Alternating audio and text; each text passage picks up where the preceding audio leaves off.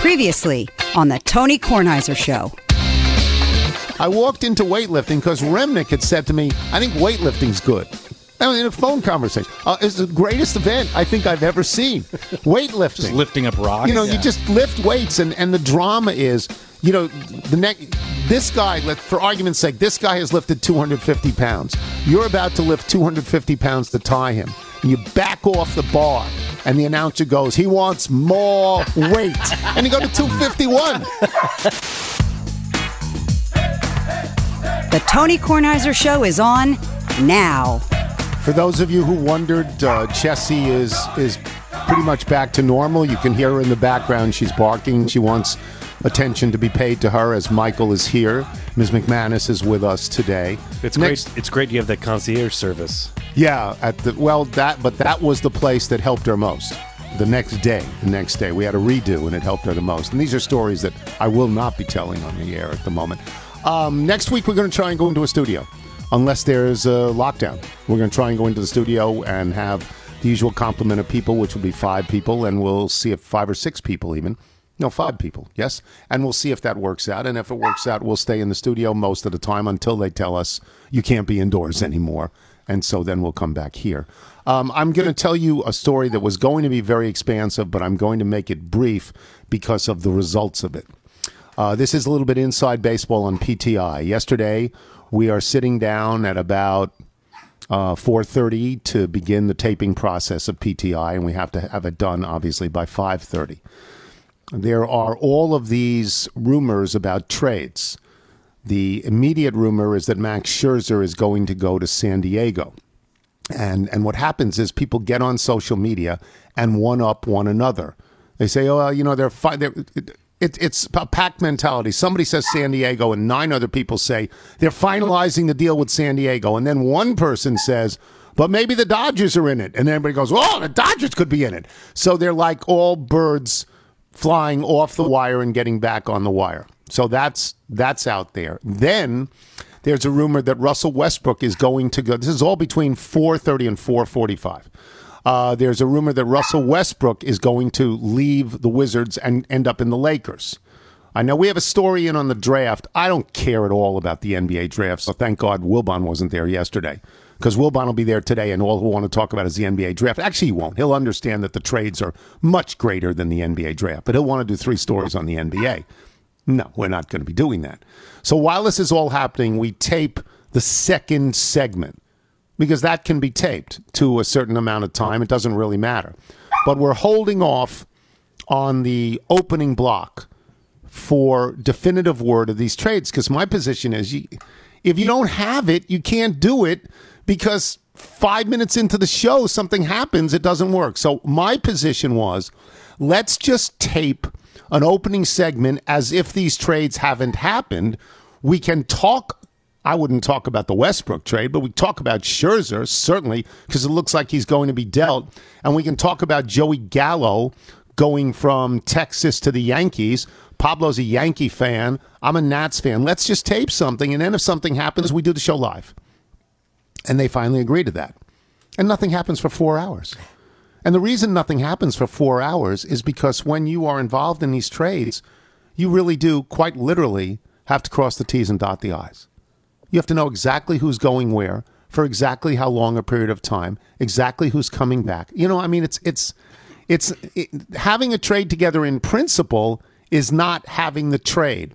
And in the case of the baseball trade, well, you know, with San Diego, except if you wake up this morning, you find out it's the Los Angeles Dodgers. And you find out Trey Turner is gone too. In fact, what you really find out, and then we open this up for discussion, is that Mike Rizzo has gutted the Washington Nationals like a fish. That all of the people who were important, if not this year, if not only this year, but for a few years back, they're all gone. They're all gone now, except for Juan Soto. They're all gone. And the notion that they're going to rebuild around Juan Soto and he's going to take their offer doesn't seem like a slam dunk to me, because he looks around at the rest of the team and says, why do I want to play here? Max Scherzer, the greatest free agent pitcher signing since Randy Johnson and a surefire Hall of Famer. He's gone. Goes to the Dodgers. Okay. Nobody begrudges Max Scherzer going. Trey Turner, what? They have Corey Seager, Trey Turner, I didn't see that coming. Trey Turner, I think, is he batting second or third in the National League? Sure, we'll go with that. Something like that. He's high up in the National. He's an all-star. Why'd you get rid of him? Because then you read, he's turned down a couple of extensions. Still have him till the end of next year. You don't have to get rid of him. Brad Hand can't go far enough away. But Brad Hand was a key. Brad Hand was a key acquisition. Daniel Hudson actually has been pretty good in the 8th inning. He don't want to pitch the 9th. It's like, let's give him some apple slices and tell him he doesn't have to pitch the 9th. But he's been pretty good. Closed out your World Series. Yeah. Yeah. Kyle Schwarber, who for 5 or 6 hours was the greatest player since Babe Ruth, he's gone too. He goes to Boston.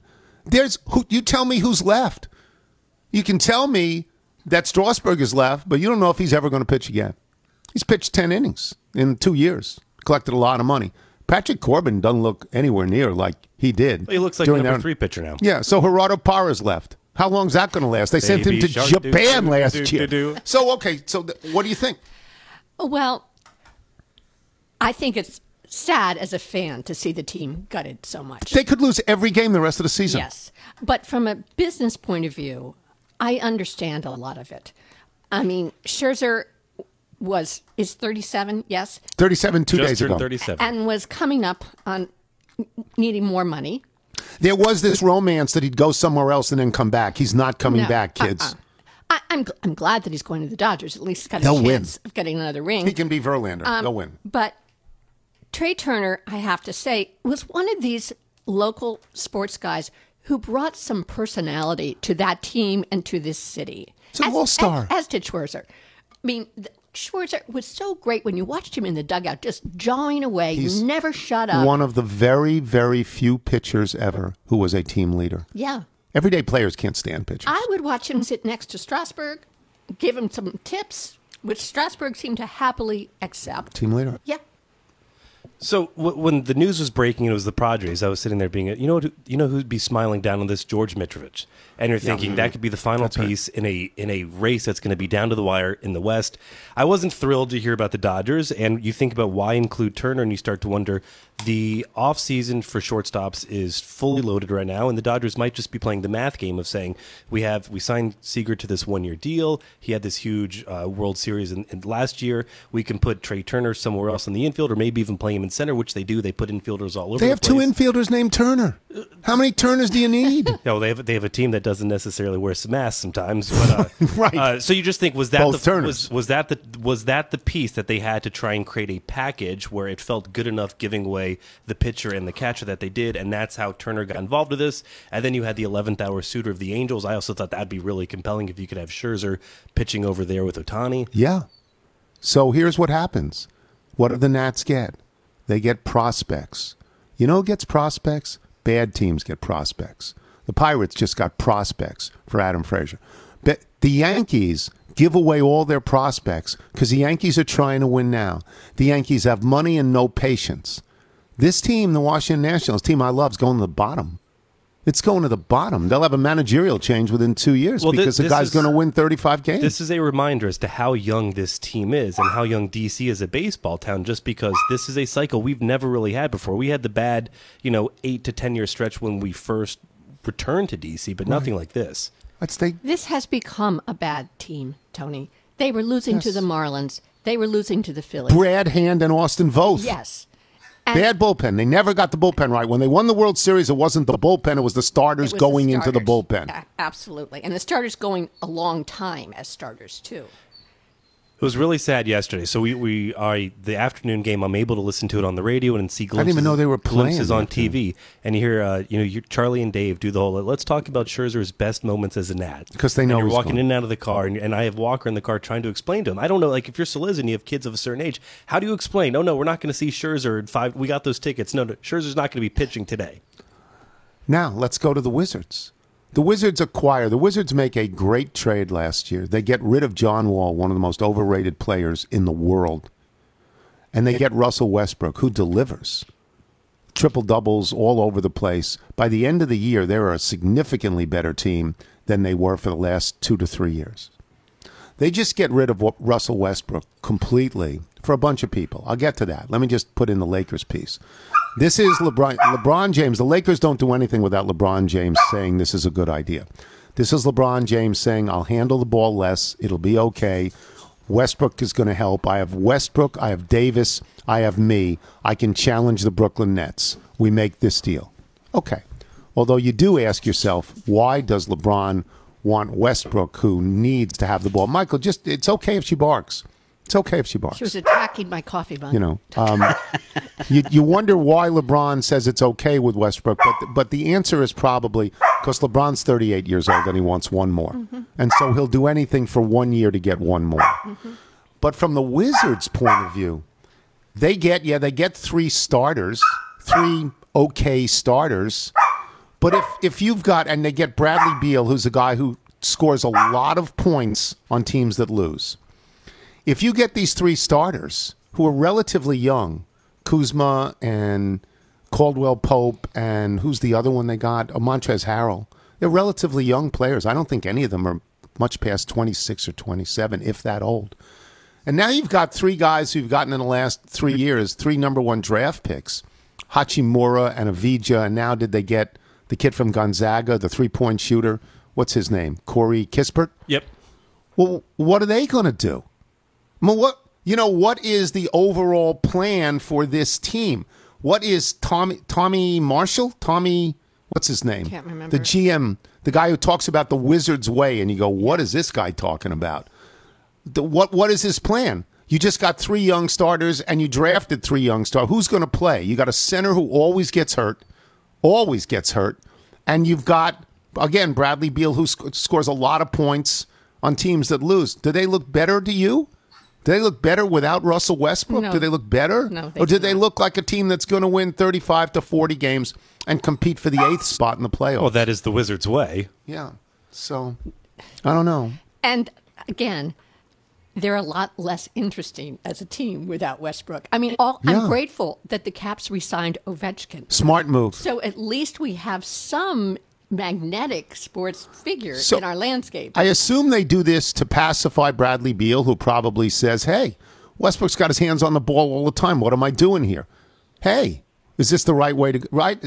So what's the role of the coach in this? Because you just bring in a new coach. Does he have any idea this is in the works? I don't know. I don't know if they surprised Wes Unseld Jr. with all of this, or if they say to him, you're lucky we gave you the job. Just take what we give you and see what you can do. That sounds I don't right. know. Yeah. I don't know.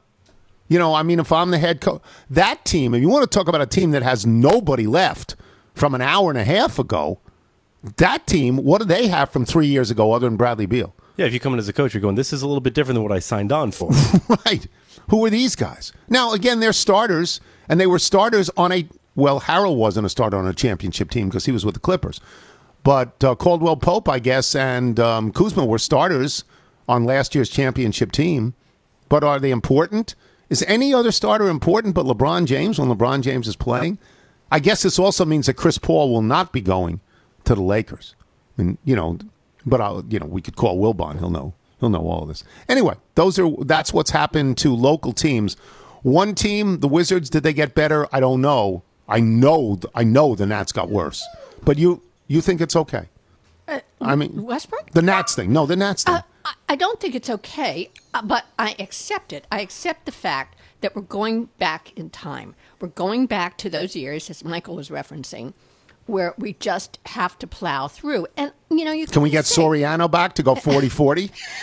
Can we go back to RFK? Yeah. Rizzo looked pretty smart with some of the things he did. Soto, for example. Yes. So I have some confidence in him. And he just took a paring knife to the team. Yeah, but I don't think it was premature. I mean, I hate to lose Trey Turner prematurely, but I don't think that gutting decision was premature. They were going down. It's reading the market and where it's going. But how about this? We just got Bootsy a new size 6/7 Turner T-shirt. Who's going to grow into that? Yeah. And the highlight of yesterday after you see, so Gomes hits that home run in Game 1 to give Scherzer the W. And Scherzer goes out like a warrior. You hear Gomes basically. You see him on the bench in Game 2. He's sort of coaching up Scherzer, as I'm sure this is just buzzing through his ear where I'm going to go.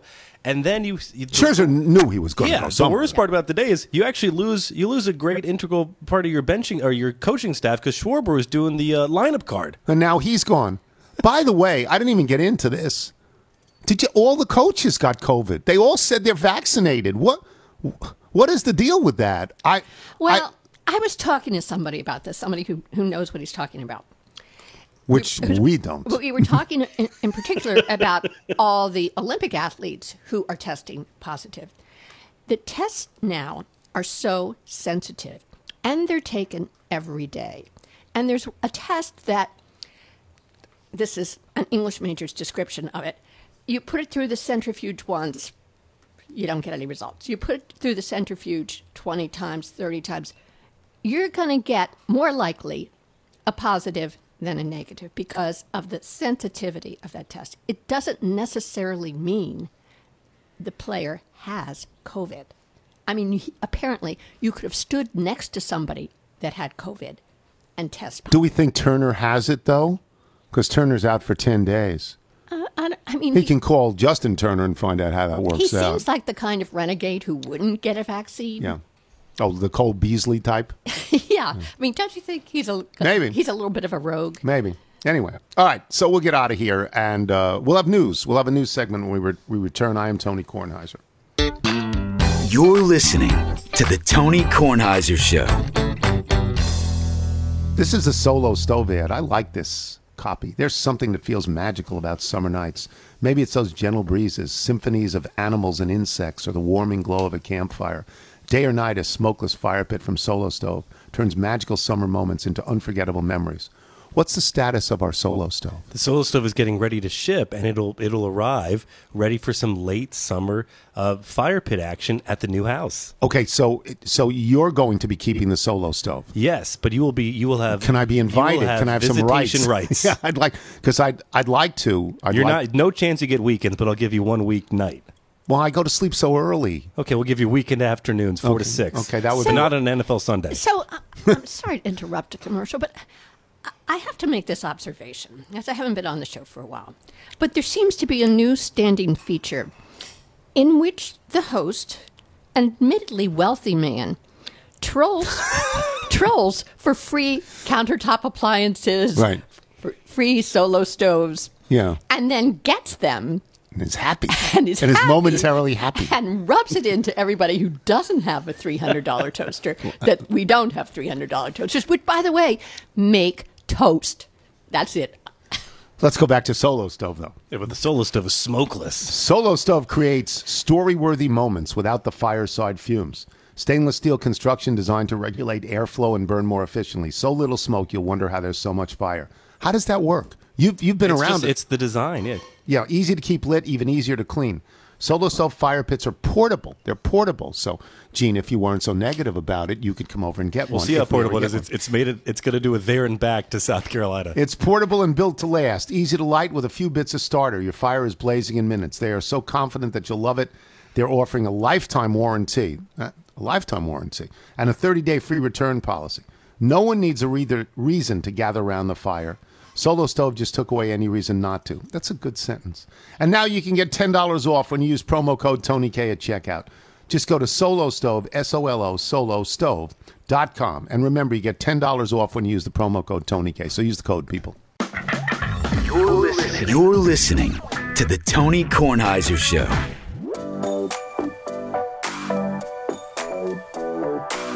This is Emily Rose. This is a song called Baby Teeth.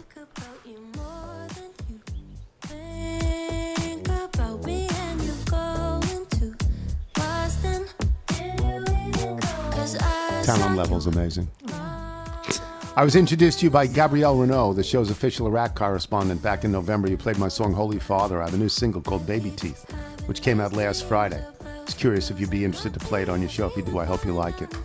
Come on. It's lovely. Come on. Again, I wish I was this talented at anything that some of these people are. Jesse, do you like the song? Can you hear the song? Do you have your ears plugged in? All right, Nigel, you're going to do news, so why don't you set us up with some of the stories you're doing? Yes, thank you very much, Mr. Tony.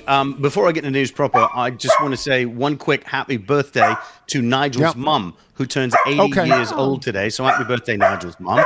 Her name is Winston, by the way, if anyone wants to know what her name is actually. Big fans of Churchill. Shut up. Yeah. Shut up. And also, Seriously. I need to, Carol, get Jesse out of here. Go ahead. I also need to say a very special thanks to Robbie Woodland, who works for the Department of Public Works in D.C., had no idea who I was, gave me unbelievable help in a dispute I'm having with my neighbors over the garbage cans. Just fantastic. Did not expect to get... Whoa. We don't even have to go to news. What is the dispute with your neighbors? You've buried the lead. Yeah, what is the dispute with your neighbors? Well, and I think Michael could understand this because he's seen my apartment. The back of my neighbor's apartment is the front of our house. And instead of putting the trash cans in the alley, they put it right behind their house, which is our front door. So in the summertime, it's just horrifying, not to mention the rats that play around on it and all the trash that blows from their yard, from those trash cans into our yard. So we've been trying to get this fixed for years. Landlords weren't really helping out. Their landlords... Were the neighbors defiant? Did you ask them to do this? Did they not respond positively to this? Yes, they were. I wouldn't say defiant. They were reluctant to offer any help when I said, could you just put them where all the other trash cans are in the alley? That way we won't have to deal with it. What kind of people are these? But is this is private trash collection, correct? This is not through the city? No, I think the city collects it because I've now arranged for a sanitation inspection. So the sanitation guy's going to come around, see that what it's do you there. make of this? Yeah. Well, I am my mother's daughter. She would begin a covert operation. So there's she's also no a longer tree with us, so I think I can reveal that. Well, there's also a tree that has fallen down, and again, it's on their property, and the landlord doesn't seem to exist. And I talked to some of the residents there, and when I brought up the garbage cans, they said, "Well, the fallen tree sort of covers those, so doesn't that work out?" And I'm like, "Yeah, we got to get rid of the tree, mate, and then we got to get rid of the trash cans." And they just sort of said, "So this is moving along apace. This is going to work. You're going to be satisfied." Well, I just called up blindly 311, the DC helpline. Yeah. And this woman was unbelievably helpful. So Robbie Woodland, thank you so much for that. And yes, I feel very good about the prospects of getting this situation resolved. Speaking about situations resolved, we want to wish a hearty congratulations to one Brooke Forty, who wins a silver medal in Tokyo as being part of that relay team. In the 4x200. Yes. In the 4x200. She did her job, which was to get in the pool to qualify the team for the finals, however many races that was, probably at least 2, I would think. And then she cheered the other people on, which is fair because they finished ahead of her in the trials. But she gets a silver medal, and when she's many years from now, when she's a very successful doctor, and you ask her what's the highlight of her life at some point, she's going to point to a silver medal in the Olympics. Right? I got to say, relay is one of my favorite swimming events. I mean, the timing of those. And she basically was holding a place for Katie Ledecky, who they were trying to save. By the way, if it's 5 yards more, she wins. They win. Sure. Yeah. Katie Ledecky she was burned. Unbelievable. Yeah. I hope she wins it. She's got one race left, the 800, right? Yes. I hope she wins that. I hope she wins it. I think that was the first medal she ever won in London, the 800. So let's go. All right, what else? Well, a silver to Brooke Forty and that squad for the relay race, a bronze medal to Alessandra Perilli. And you say, well, why do we care about her? She is the first athlete from San Marino to win a medal, and that makes San Marino the tiniest country to ever win a medal in the Olympics. Just San Marino's a city.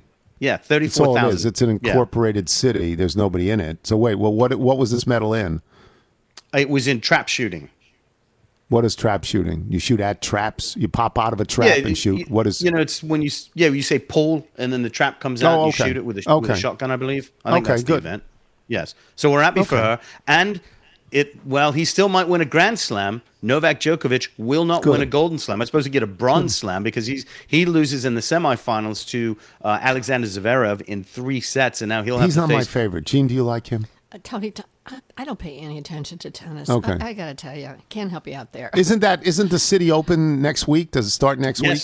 Yes, and Rafa Nadal. That's Mark Ine's tournament. Mark Ine is always so kind and invites me. The Castles. And he invites me. They give rackets to kids. Yeah, to this. Do they do that? Yeah, That's great. It's a great program. He had the WTT, the World Team Tennis Team that was undefeated for years. He's very kind to me personally. He always says, would you like to come to the event? I don't really want to go to a big event at the moment, And he sent you a free tracksuit, I think. A jacket. Yeah. A jacket years back. It's really I nice. seem to recall that. Well, City Open, I believe it's already in a rain delay. Yeah, the City Open. Yeah, it does get rain a lot. But I mean, but they have Nadal this year. Yeah. They have Nadal. And don't they have, instead of having a full women's card, don't they have a pretty enticing women's exhibition? Like, don't they have like 4 or 8 really good players? They Have do. that right? I don't know the full field, but I know Coco Gauff is scheduled to be part of Yeah. that. So, No, and people would like to see her. Yeah. Yeah. No, she's so So much go get fun a to ticket. watch. That's on 16th Street, right? Yeah. That's on Yeah, the it's right courts on Rock Creek 16th Park. Street. Yeah. A great place to learn how to drive. Rock Creek Park. Yeah. Absolutely. Okay. And the Arboretum is another good place. Okay. Oh, yes. What else? Yes. Mr. Tony, we'll catch up on some of the baseball trades that you did not get to. You mentioned briefly Kyle Schwarber. He goes to the Boston Red Sox for a minor league pitcher named Aldo Ramirez. So let's understand something here. He goes to Boston where he doesn't have to play the field. He can DH in Boston and just bang the ball. That's all he's there for. Hit home runs, bang it when he comes back. I don't know what's wrong with him, but he seems to be out for a long time. But when he comes back in It the was a last hamstring, right? Yeah, in the last 40 games of the season, who's going to be surprised if he hits 20 home runs? Yeah. Nobody's going to be surprised. In Boston, that's not a large park. I understand right field is deeper than left field, but it's not a large park. Okay, go ahead. Some people that still have not been moved, but the trade deadline is at 4 p.m. today. Craig Kimbrell and Chris Bryant of the Cubs still expected that they might go. And with all the talk about the Dodgers getting Trey Turner and Max Scherzer and all these brilliant players they've accumulated, do you know what the payroll is expected to be now? $285 million, which is You're leaving something out. What's You're that? leaving something out. The Yankees, in a Anthony Rizzo. 24-hour period, they've gotten Joey Gallo and Anthony Rizzo. Anthony Rizzo, two yes. big left-handed hitters where there is a short right field, and 2 great fielders.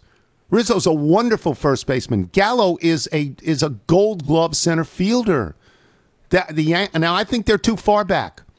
I don't think this year they can do much, but if they keep these 2, they could be great next year, right? Yeah, is that more to appeal the fan base just based on how far back they are right now and how good the rest of you have the Red Sox and the Rays? You know, as Bruce Springsteen says in Pink Cadillac, I don't care about money because, baby, I got plenty of that. The Yankees have all. Yeah. It doesn't matter. Yeah. It doesn't matter. The Yankees don't plant tomatoes. The Yankees go to the store to buy tomatoes. That's what they do. What else? Melancholy Happy Trails, Mr. Tony, from a man I think pretty much everybody in America is familiar with. Ron Popeil, inventor and ubiquitous infomercial pitchman, passed away the other day at the age Kitchen of magician. 86. Yes. Loved him. So he was the guy who said, I have to say this, and I don't mean to insult him in any way, but I always got the sense when I saw the stuff that he was selling that it was sort of schlocky. Right, Gene? Sort of schlocky. Yes. But set it and forget it. But I have to say, I almost bought the rotisserie chicken. We had it. That was really tempting. The Popeil? I checked the was it the Showtime? The Ronco rotisserie? Or is that different? I don't know. I think that's part of different it, than yeah. Popeil. Yeah. I think Ronco.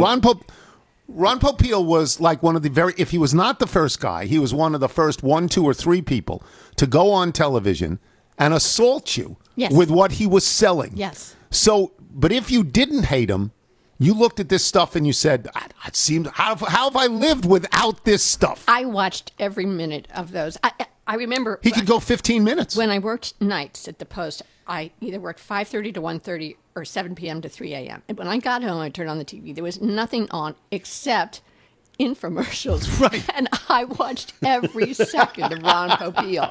And of course, you're tired. It's late at night. You're almost seduced into buying them, but not quite, except almost the rotisserie chicken. I mean, Ron Popeil, a big deal in some people write the history of advertising all the time. He's got to be a chapter, right? Him and Crazy Eddie in New York. Yeah. They've got to be chapters, Yeah. right? Yeah. They have to be. What else? His 2 phrases were, "But wait, there's more," and as you said, Tony, set it and forget it. I just want to tell you. We had that. The Showtime. Okay. Oh yeah, that's right. So he sold the company Ronco in 2005 for $56 million. So it was a life well led for What Ron. was the thing about his father? This is the best thing you said all day. So his parents divorced when they were very young. I'm sorry to laugh at this. It's just so bizarre. listen to this. He said he never really had a childhood. He never had a birthday party because I guess he went to live with his grandparents. But his father got remarried. That second wife hired 2 men to kill him. When that part was found out, she went to jail. They got divorced. When she was released from jail, what did they do? Of course, they got remarried. Because he wanted to give her another chance to kill him. It was just She a was misunderstanding. convicted of trying to kill him, and he married her again. That is somebody that believes in the penal system, that when you get out, you're good. You're good at this point. Yeah. You're not going to do this You've been again. reformed. recidivism. You grow more when apart. Wow. Okay. What else? And Mr. Tony, we'll close things out with, I think this may be one of the reasons why Chatter was not more successful, is it didn't build in certain extra attractions like they have done in Texas at the Oak Meadow Ranch in the White Horse Steakhouse, which is on the grounds. So what do? You can book a 5-course meal, and then you can interact with some of the 12 species of exotic animals on the property, including camels, sloths. I believe there's kangaroos, goats, horses, other cats. So you can't point to one and say that is dinner. Like May I see the Bird specials, Parks, please? the Bird Parks thing, where at the end of that movie that was written by Andy Bergman, you can't do that. No, Okay. you don't pick them out. But then what's? Well, I don't see why that's a big attraction. We need to get Tori to get these animals to her Christmas party. Yeah. Exactly. All the time. Yeah. Yeah. And by the way, So, if the animals aren't enough to attract you there, the ranch also has axe throwing, hiking trails, and venues that can be rented for special occasions. So something for everybody. Axe throwing is insane. Yeah. I mean, you could take off your own head. Axe throwing plus drinking. Yeah, you could. Yes. Yes. Yes. That. As if darts isn't bad enough. I'll have another ranch water, please. Yeah. Axe throwing plus drinking leads to remarrying your wife who tried to kill you when she gets out of prison. It's totally insane. Take another shot at it. Go ahead. All right, good. We'll take a break. Jason La Canfora will join us when we return. We got to talk. We haven't talked about Aaron Rodgers, really. We haven't talked about how crazy that was, Aaron Rodgers. I'm Tony Kornheiser. This is the Tony Kornheiser Show. Tony Kornheiser Show. This is a ZipRecruiter ad. If you're a business owner who's hiring, you probably face a lot of challenges when it comes to finding the right person for your role. That's why hiring can feel like trying to find a needle in a haystack. Sure, you can post your job to some job board, but then all you can do is hope the right person comes along, which is why you should try ZipRecruiter for free at ZipRecruiter.com/Tony. When you post a job on ZipRecruiter, it gets sent out to over 100 top job sites with one click. Then ZipRecruiter's matching technology finds people with the right skills and experience for your job and actively invites them to apply. In fact, ZipRecruiter is so effective that 4 out of 5 employers who post on ZipRecruiter get a quality candidate within the first day. It's no wonder over 2.3 million businesses have come to ZipRecruiter for their hiring needs. So while other companies overwhelm you with way too many options, ZipRecruiter finds you what you're looking for, the needle in the haystack. And right now you can try ZipRecruiter for free at this web address, ZipRecruiter.com/Tony. Once again, you go to this unique place, ZipRecruiter.com/TONY. ZipRecruiter, the smartest way to hire.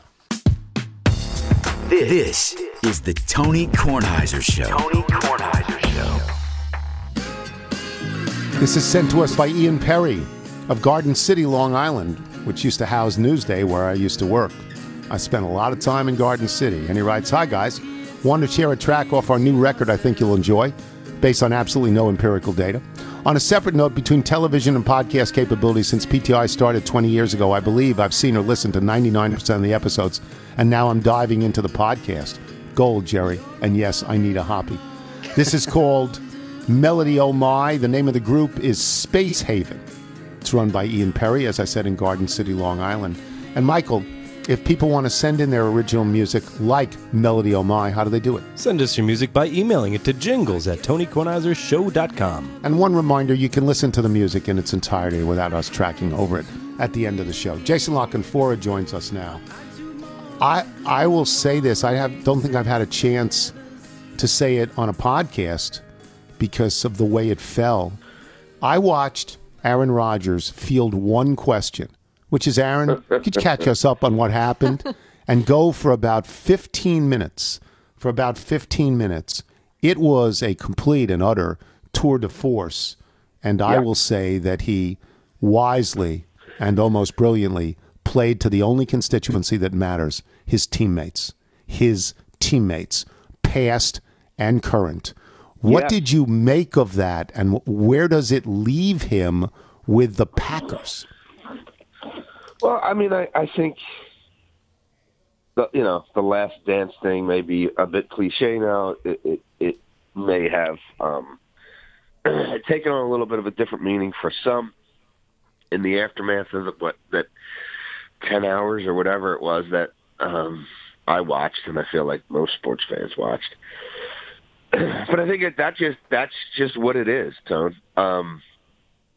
It's a marriage of convenience for one more year, or I guess you could call it a marriage of inconvenience, because I still don't think he really, wants to be there. But the way things went down, with the leverage he had and the leverage he doesn't have, with the way holdouts work in this league, and how much more punitive teams can be in those situations now under this CBA than under the previous one.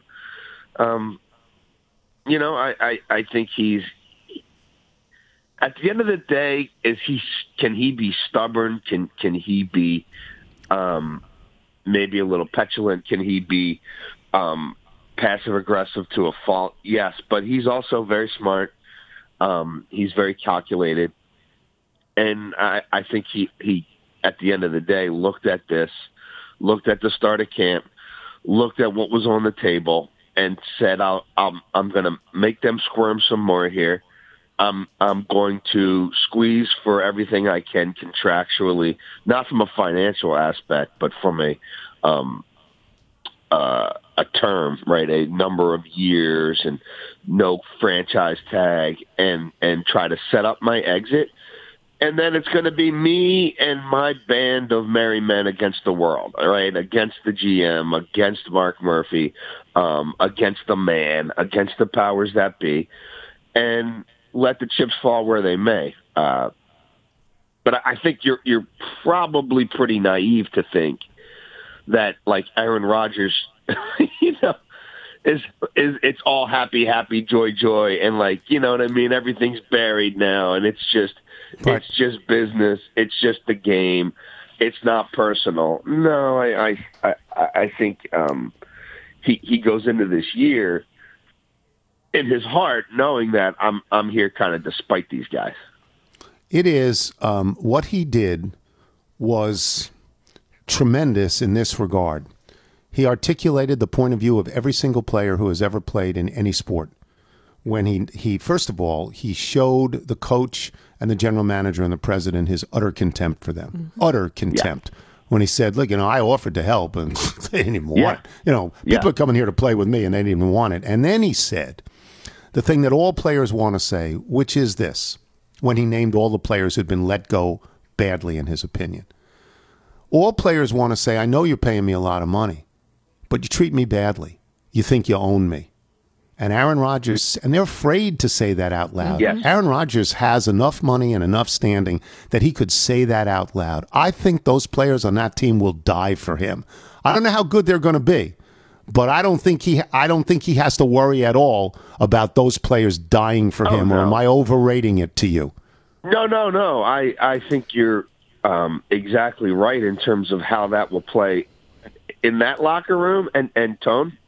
In every locker room around the league, because let's be real, he can't wait for his Tom Brady moment, right? He can't wait. Now, he's not going to be an unrestricted free agent.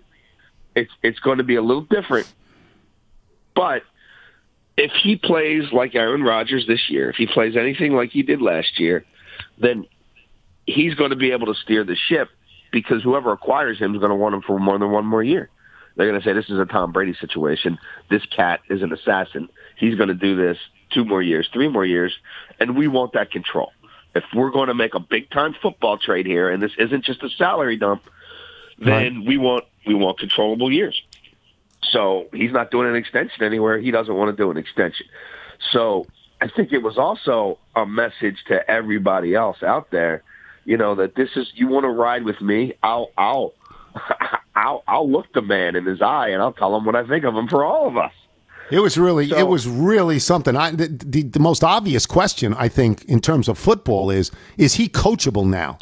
Is he actually coachable? I think that part of it, there was already some tension. I reported a lot about that hire when they made it, and that he was surprised by it. For a team that seemed to be on the cusp, he was a little bit taken aback by it. Not just that he didn't have any sort of role in it, but just that it happened that quickly, and that it went to the guy it went to, who had really very little pedigree as an offensive coordinator. Matt LaFleur, he was about to get run out of Tennessee. He ran the ball in Tennessee more than Mike Mularkey did. And, is this a leader of men? Is this a guy to take us over the top?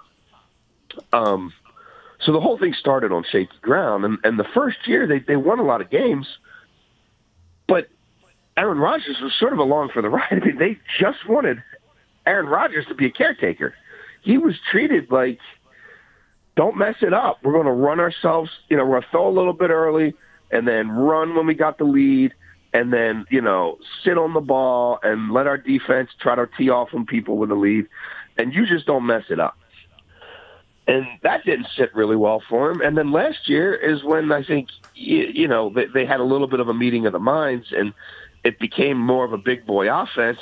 So coachable, there's going to be pushback. He's going to, at times, undermine you with not just even with a word, but with a look or with a word to a teammate, or with a smirk. But Tone, not many have done it better than there's a price to pay. Does it great. With all these guys, by and large, who are that accomplished and that smart and that aware, and that engaged and that competitive. And I think what it does for me is I look at this and I take a step back and I'm like, it's amazing that Belichick and Brady spent 20 years together. And yes. Never, you know what I mean? And there wasn't that press conference at any point in time along the way. Well, my guess is, and this is just a guess, that Belichick, he's so weird in the things that he says publicly, but he never stepped on Brady. He never took the ball out of Brady's hands, really. They never drafted somebody that was threatening to Brady in that way. Belichick wasn't effusive in his praise, but he stayed out of the way, or maybe I'm wrong on that. Well, the Garoppolo thing was, that was the second round. Garoppolo. And they were still winning Super Bowls. And you're right. Publicly, he was pretty careful about Tom.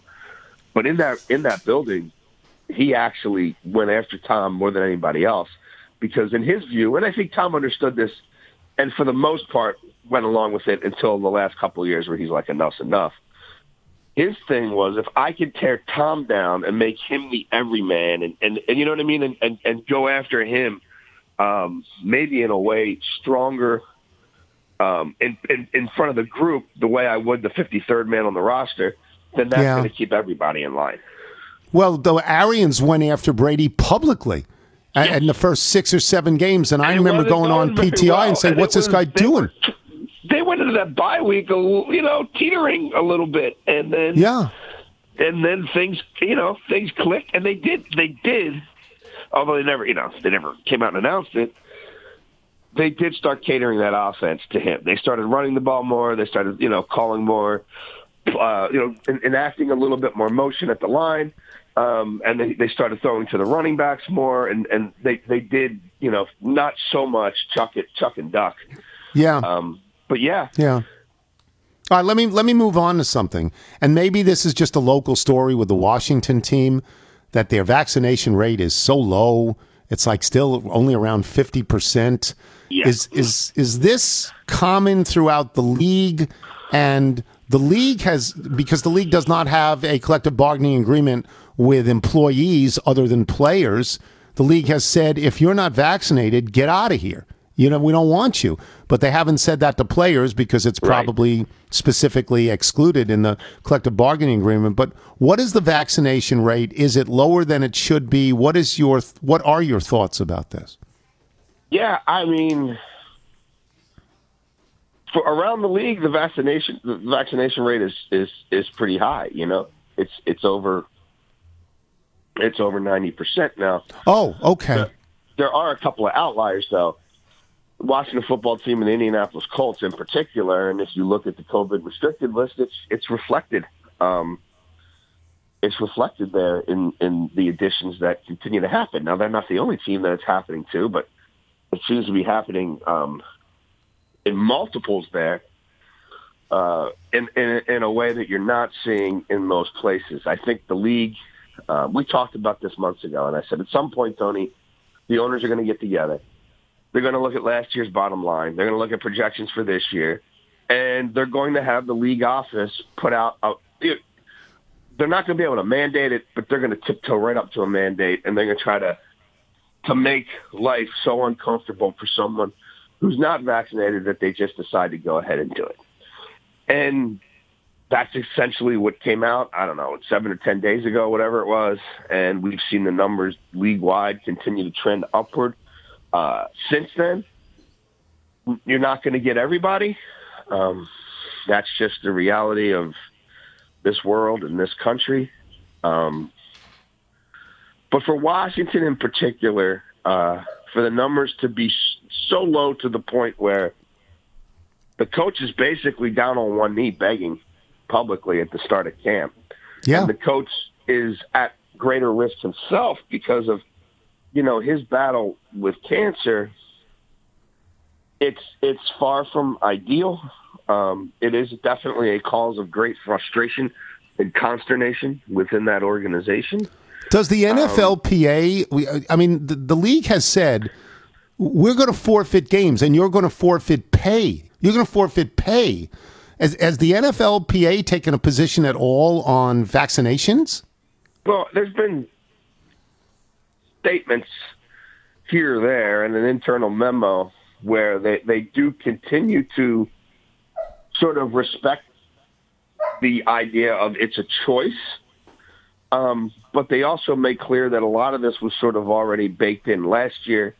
We obviously didn't have a vaccine component to it, but a lot of these potential penalties were already in place last year. It never came to that point. I think the larger reality out of that was because we have some guardrails now and some protective, at least potential, obviously you can still get COVID if you're vaccinated, but it certainly takes away it mitigates the risk of it being something, that is going to, send you to the hospital or what have you. That we have some things in place now that we didn't then. And last year we came together and we did a whole bunch of stuff that we wouldn't normally do to try to get this thing off the ground and keep it off the ground. And it worked, I think, better than anybody could have fathomed. And every game got played.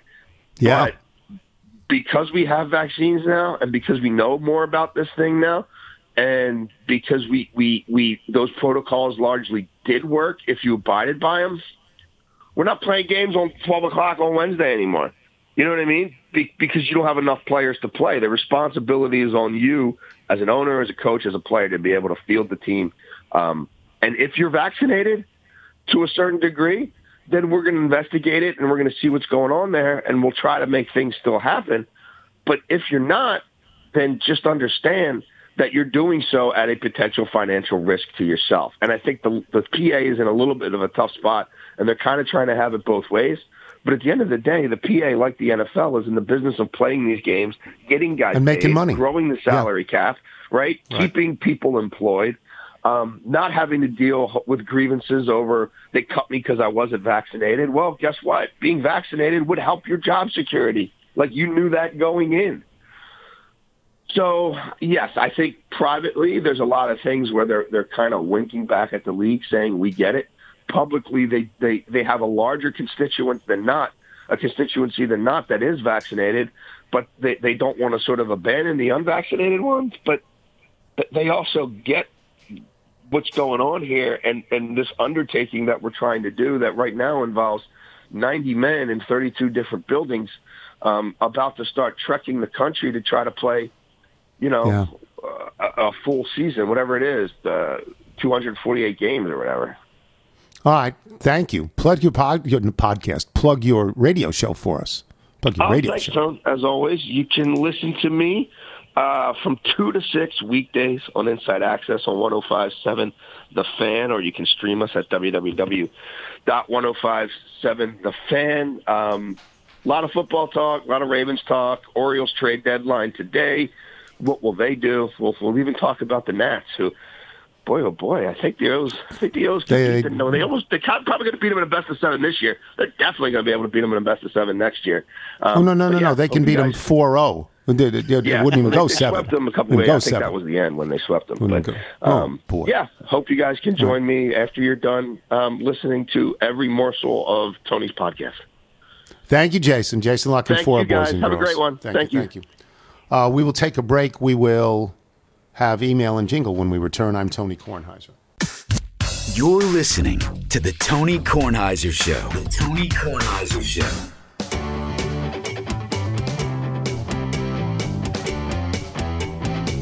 Out on the course for 18 holes. Get around it 100, that's the goal. Arch and Michael, they give it a hack. You know my game stinks and that's a natural fact. Go to work at PTI.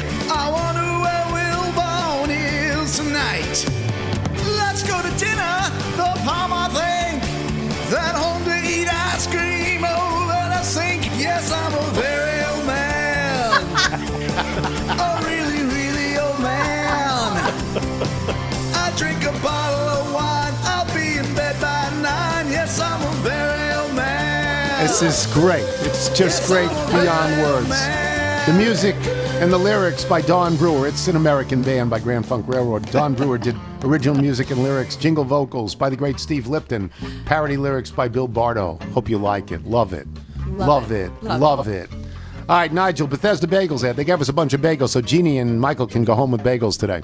Yes, Big Bagel Day. All you need to do is go to BethesdaBagels.com for the location in the D.C. area nearest you, then pop on in, and you will be thrilled. All righty, then that's it for us today. Before we get to the mailbag, let me just say everybody's talking at me. I don't hear a word they're saying, only echoes of my mind. People stop and stare, and I can't see their faces, only the shadows of their eyes. If you've the Dustin Hoffman, John Voight movie is Midnight where Cowboy. I first heard this, Midnight Cowboy, where John Voight is in the bus going to New York City in his Western gear. This is Harry Nilsson singing, but he didn't write it. A guy named Fred Neil wrote this song.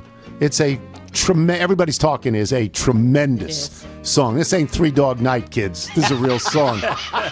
Thanks to Jason Lock and 4 of CBS Sports. Thanks to our sponsors, Solo Stove and ZipRecruiter. Thanks to Jeannie for sitting in. Remember, you can listen to us on Apple Podcasts, Spotify, Google Play, and Odyssey. If you get the show through Apple Podcasts, please leave us a review. If you've never seen the movie Midnight Cowboy, you owe it to yourself to see Midnight Cowboy. I'm going to recommend 3 movies. Midnight Cowboy, and I think I said this the other day, that I had this feeling about the Olympics. The Last Emperor and The Truman Show. You should see these movies. These are really, really good movies. From Sam Davidson in Simsbury, New York, some 55 years ago, 7 fellow scouts and I went to 10 Mile River Boy Scout Camp in Narrowsburg, New York for a 2-week session. All 8 of us got sick from the horrible food. I was in the infirmary for 2 days and tried to bargain with the doctor to send me home, but was not successful. As for accommodations, 3 of us were put in a lean-to with a random weird guy whose parents sent him to camp for all 8 weeks. 2 years later, he murdered his father. Oh, my God. It was in all the New York papers. Don't get me wrong. I think summer camps are great, but there's nothing more antithetical to a kid from New York City than Boy Scout camp. Well, wow. I didn't see that coming about the kid murdering his father. Steve the Sycophant, on Friday's pod, you mentioned your fear of alligators on the golf course since they run at least 20 miles per hour. Silly Satchmo, I thought. No alligator can run that fast. Well, let me apologize profusely. Turns out alligators only swim 20 miles an hour. They can run 35. My online source did say a running alligator tires easily. I guess that means if you and Michael are playing golf and you hit a shot close to an alligator, it's okay to send Michael after your ball as long as the alligator looks tired and out of shape. Yes, they're very fast in a sprinting area. And they grab your leg and they pull you under the water and they kill you. From Cheeve in Somerville, Massachusetts. I first took the train back in 2000 when I was an undergrad at Temple University. I'd ride it home to Boston. I've taken Amtrak hundreds of times over the last 20 years, including a couple of trips down to D.C. to visit Chatter. But in all that time, I've never seen a mouse on the train. Was Tori in a passenger car or was she riding with hobos in a freight car? From Tim Duza, or Duzza. Since you're not accepting items at home, if anyone wants to send things to my house, I'll welcome it with open arms. I like bourbon and wine, but I'll settle for Chinese mystery meat. Since I'm in Chicago, I'll even photograph myself enjoying the items in front of Wilbon's building on the street. Well, it'll be a tall building in the same city Wilbon lives. Either way, send me stuff. From Michael Sullivan, it is my solemn duty to the pod to confirm that bubbala is indeed a Boston term. As a doctor, you should be sure to pass this advice to the littles, an information for life moment. Never drink from a bubbala in Revere. It's bubbla. Not bubbla. Bubbla is what my grandmother called me. It's bubbla. Never drink from a bubbla in Revere. Why anyone would ever put themselves in Revere is beyond me, but accidents happen and they should be aware of not being aware. Sully from Boston, host of Massachusetts' only Summer of Littles event, predictably in the heart of downtown Boston. Never Revere. It's a bubbla. Is that how it's pronounced? That's right. Bubbla is an ethnic term. Bubbler is a water fountain. Yeah, water. Yeah. Did you know that? I've always called them water fountains. Water fountains. That's water fountains. Well, but in Boston they also call soda pop. Yeah. You know, and who knows what they call fireflies? And they call hero sandwiches. Are they hoagies there? Or they have their own term. Submarines. Ooh. Yeah, they have their own term. Austin and Scottsdale, Arizona, formerly of Portland, Maine. Next time come to Arizona, forget Wilbon's Manor and that other emailer's hotel. You can stay with us in a spare bedroom with our 90-pound black lab named Brock. Yes, after Brock Holt. He even said he'd let you bring one of his favorite Frisbees back to Chessie. I'll start blowing the air mattress up now. From Susie Gillian Williams in Molino, Oregon. But can the Revolution toaster close for the Nats? Well, they're going to need somebody now because Hudson's gone and Hand's gone. And you don't want to see Suero. Steve Edelman in Highland Heights, Ohio. I only caught a few moments this morning's Sports Center highlights, but I was unfortunate enough to see the Phillies-Nats recap from Monday night in which Brad Hand served up a 3-run jack to blow a virtually sure-thing win and perhaps snuff out the Nats' fading hopes of making the playoffs. As a Clevelander and an Indians-Guardians fan, I have an ulcer you could drive a truck through from watching Brad Hand pitch for my team the past 2.5 years. Say what you want, but the man is consistent as heck. He piles up easy saves against the dregs of the league, but when you push all your chips in the middle of the table, as the Nats did Monday night, you can count on Hand melting like a fudgicle on the steps of the Capitol in mid-August. Witness the last image of Brad Hand as an Indian was having coughed up 2 runs in the top of the 9th to the Yankees last year to eliminate the Tribe from the playoffs. Now I eagerly await Hand's TK bestowed nickname along the lines of the Beltway Mitterrand, the Connecticut Avenue Conundrum, the DuPont Disappointment. I'm trembling in delicious anticipation. I'm just glad he went to Toronto. I'm glad he's out of here. He was terrible. He was terrible lately. We were warned. Yeah. Clint Stockham in Galloway, Ohio. During the shingles conversation, an excellent way to start the day, by the way, I think it was revealed that Nigel is over 60. Can we get Cindy Boren on this? We get that. From Dennis Bounds in Redmond, Washington. Earlier this year, my wife kept telling me to get the shingles shot.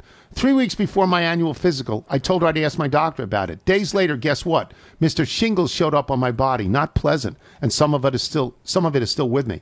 You listeners of a certain age should get the shot, or as you always tell your listeners, use the code. No, you gotta. Yeah, you don't want to get it. Yeah, you just don't want to get it. From Scott Feist in Scott Air Force Base in Illinois. I'm a person who occasionally takes the Amtrak from St. Louis to Warrensburg, Missouri, to visit my daughter and granddaughter stationed at Whiteman Air Force Base. And your trip leads to the question, what could possibly go wrong?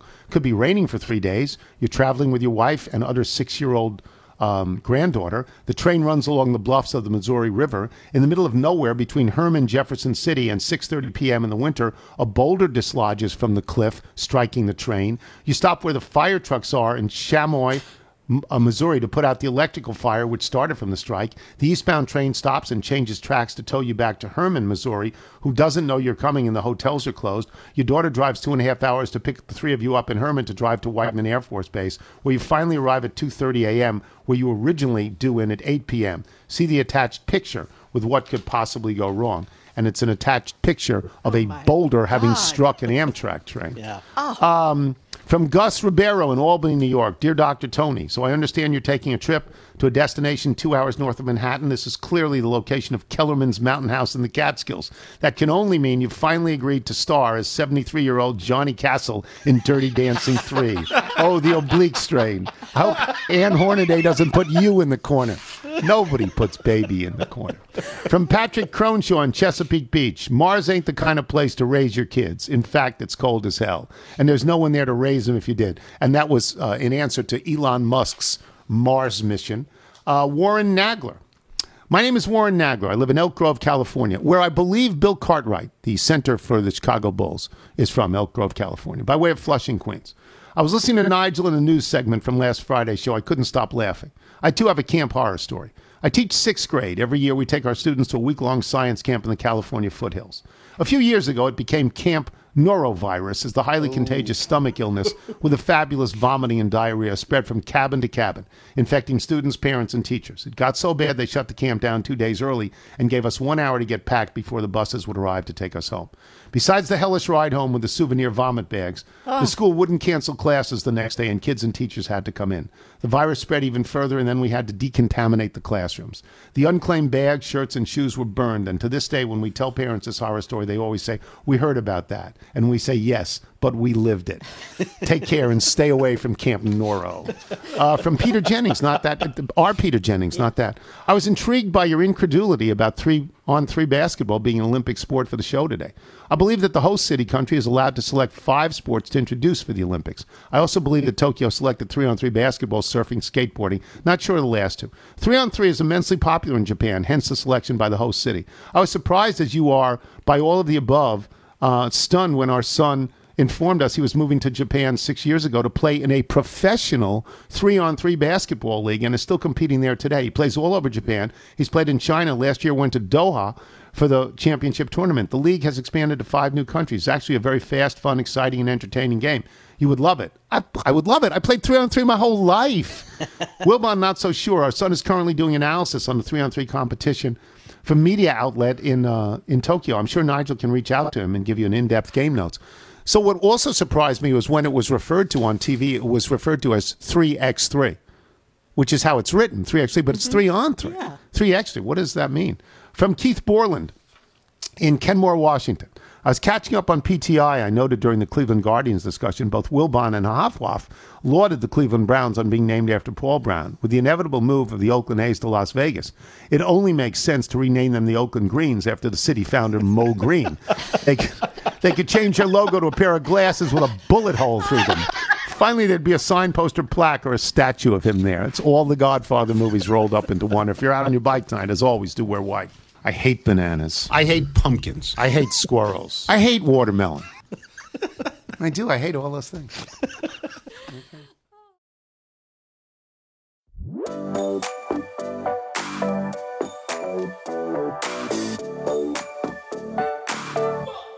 I think about you more than you think about me, and you going to Boston. Cause I saw your mom more than I saw you, and your sister noticed too. I keep having these dreams about losing my teeth. I see them falling down in front of me. I scream for you, you know where to be seen. And I keep having these dreams of losing everything. Doesn't mean you're gonna leave me like my baby teeth. Baby teeth. I think I am annoying you more than usually. I'd be cool not talking. What's going on lately? Cause you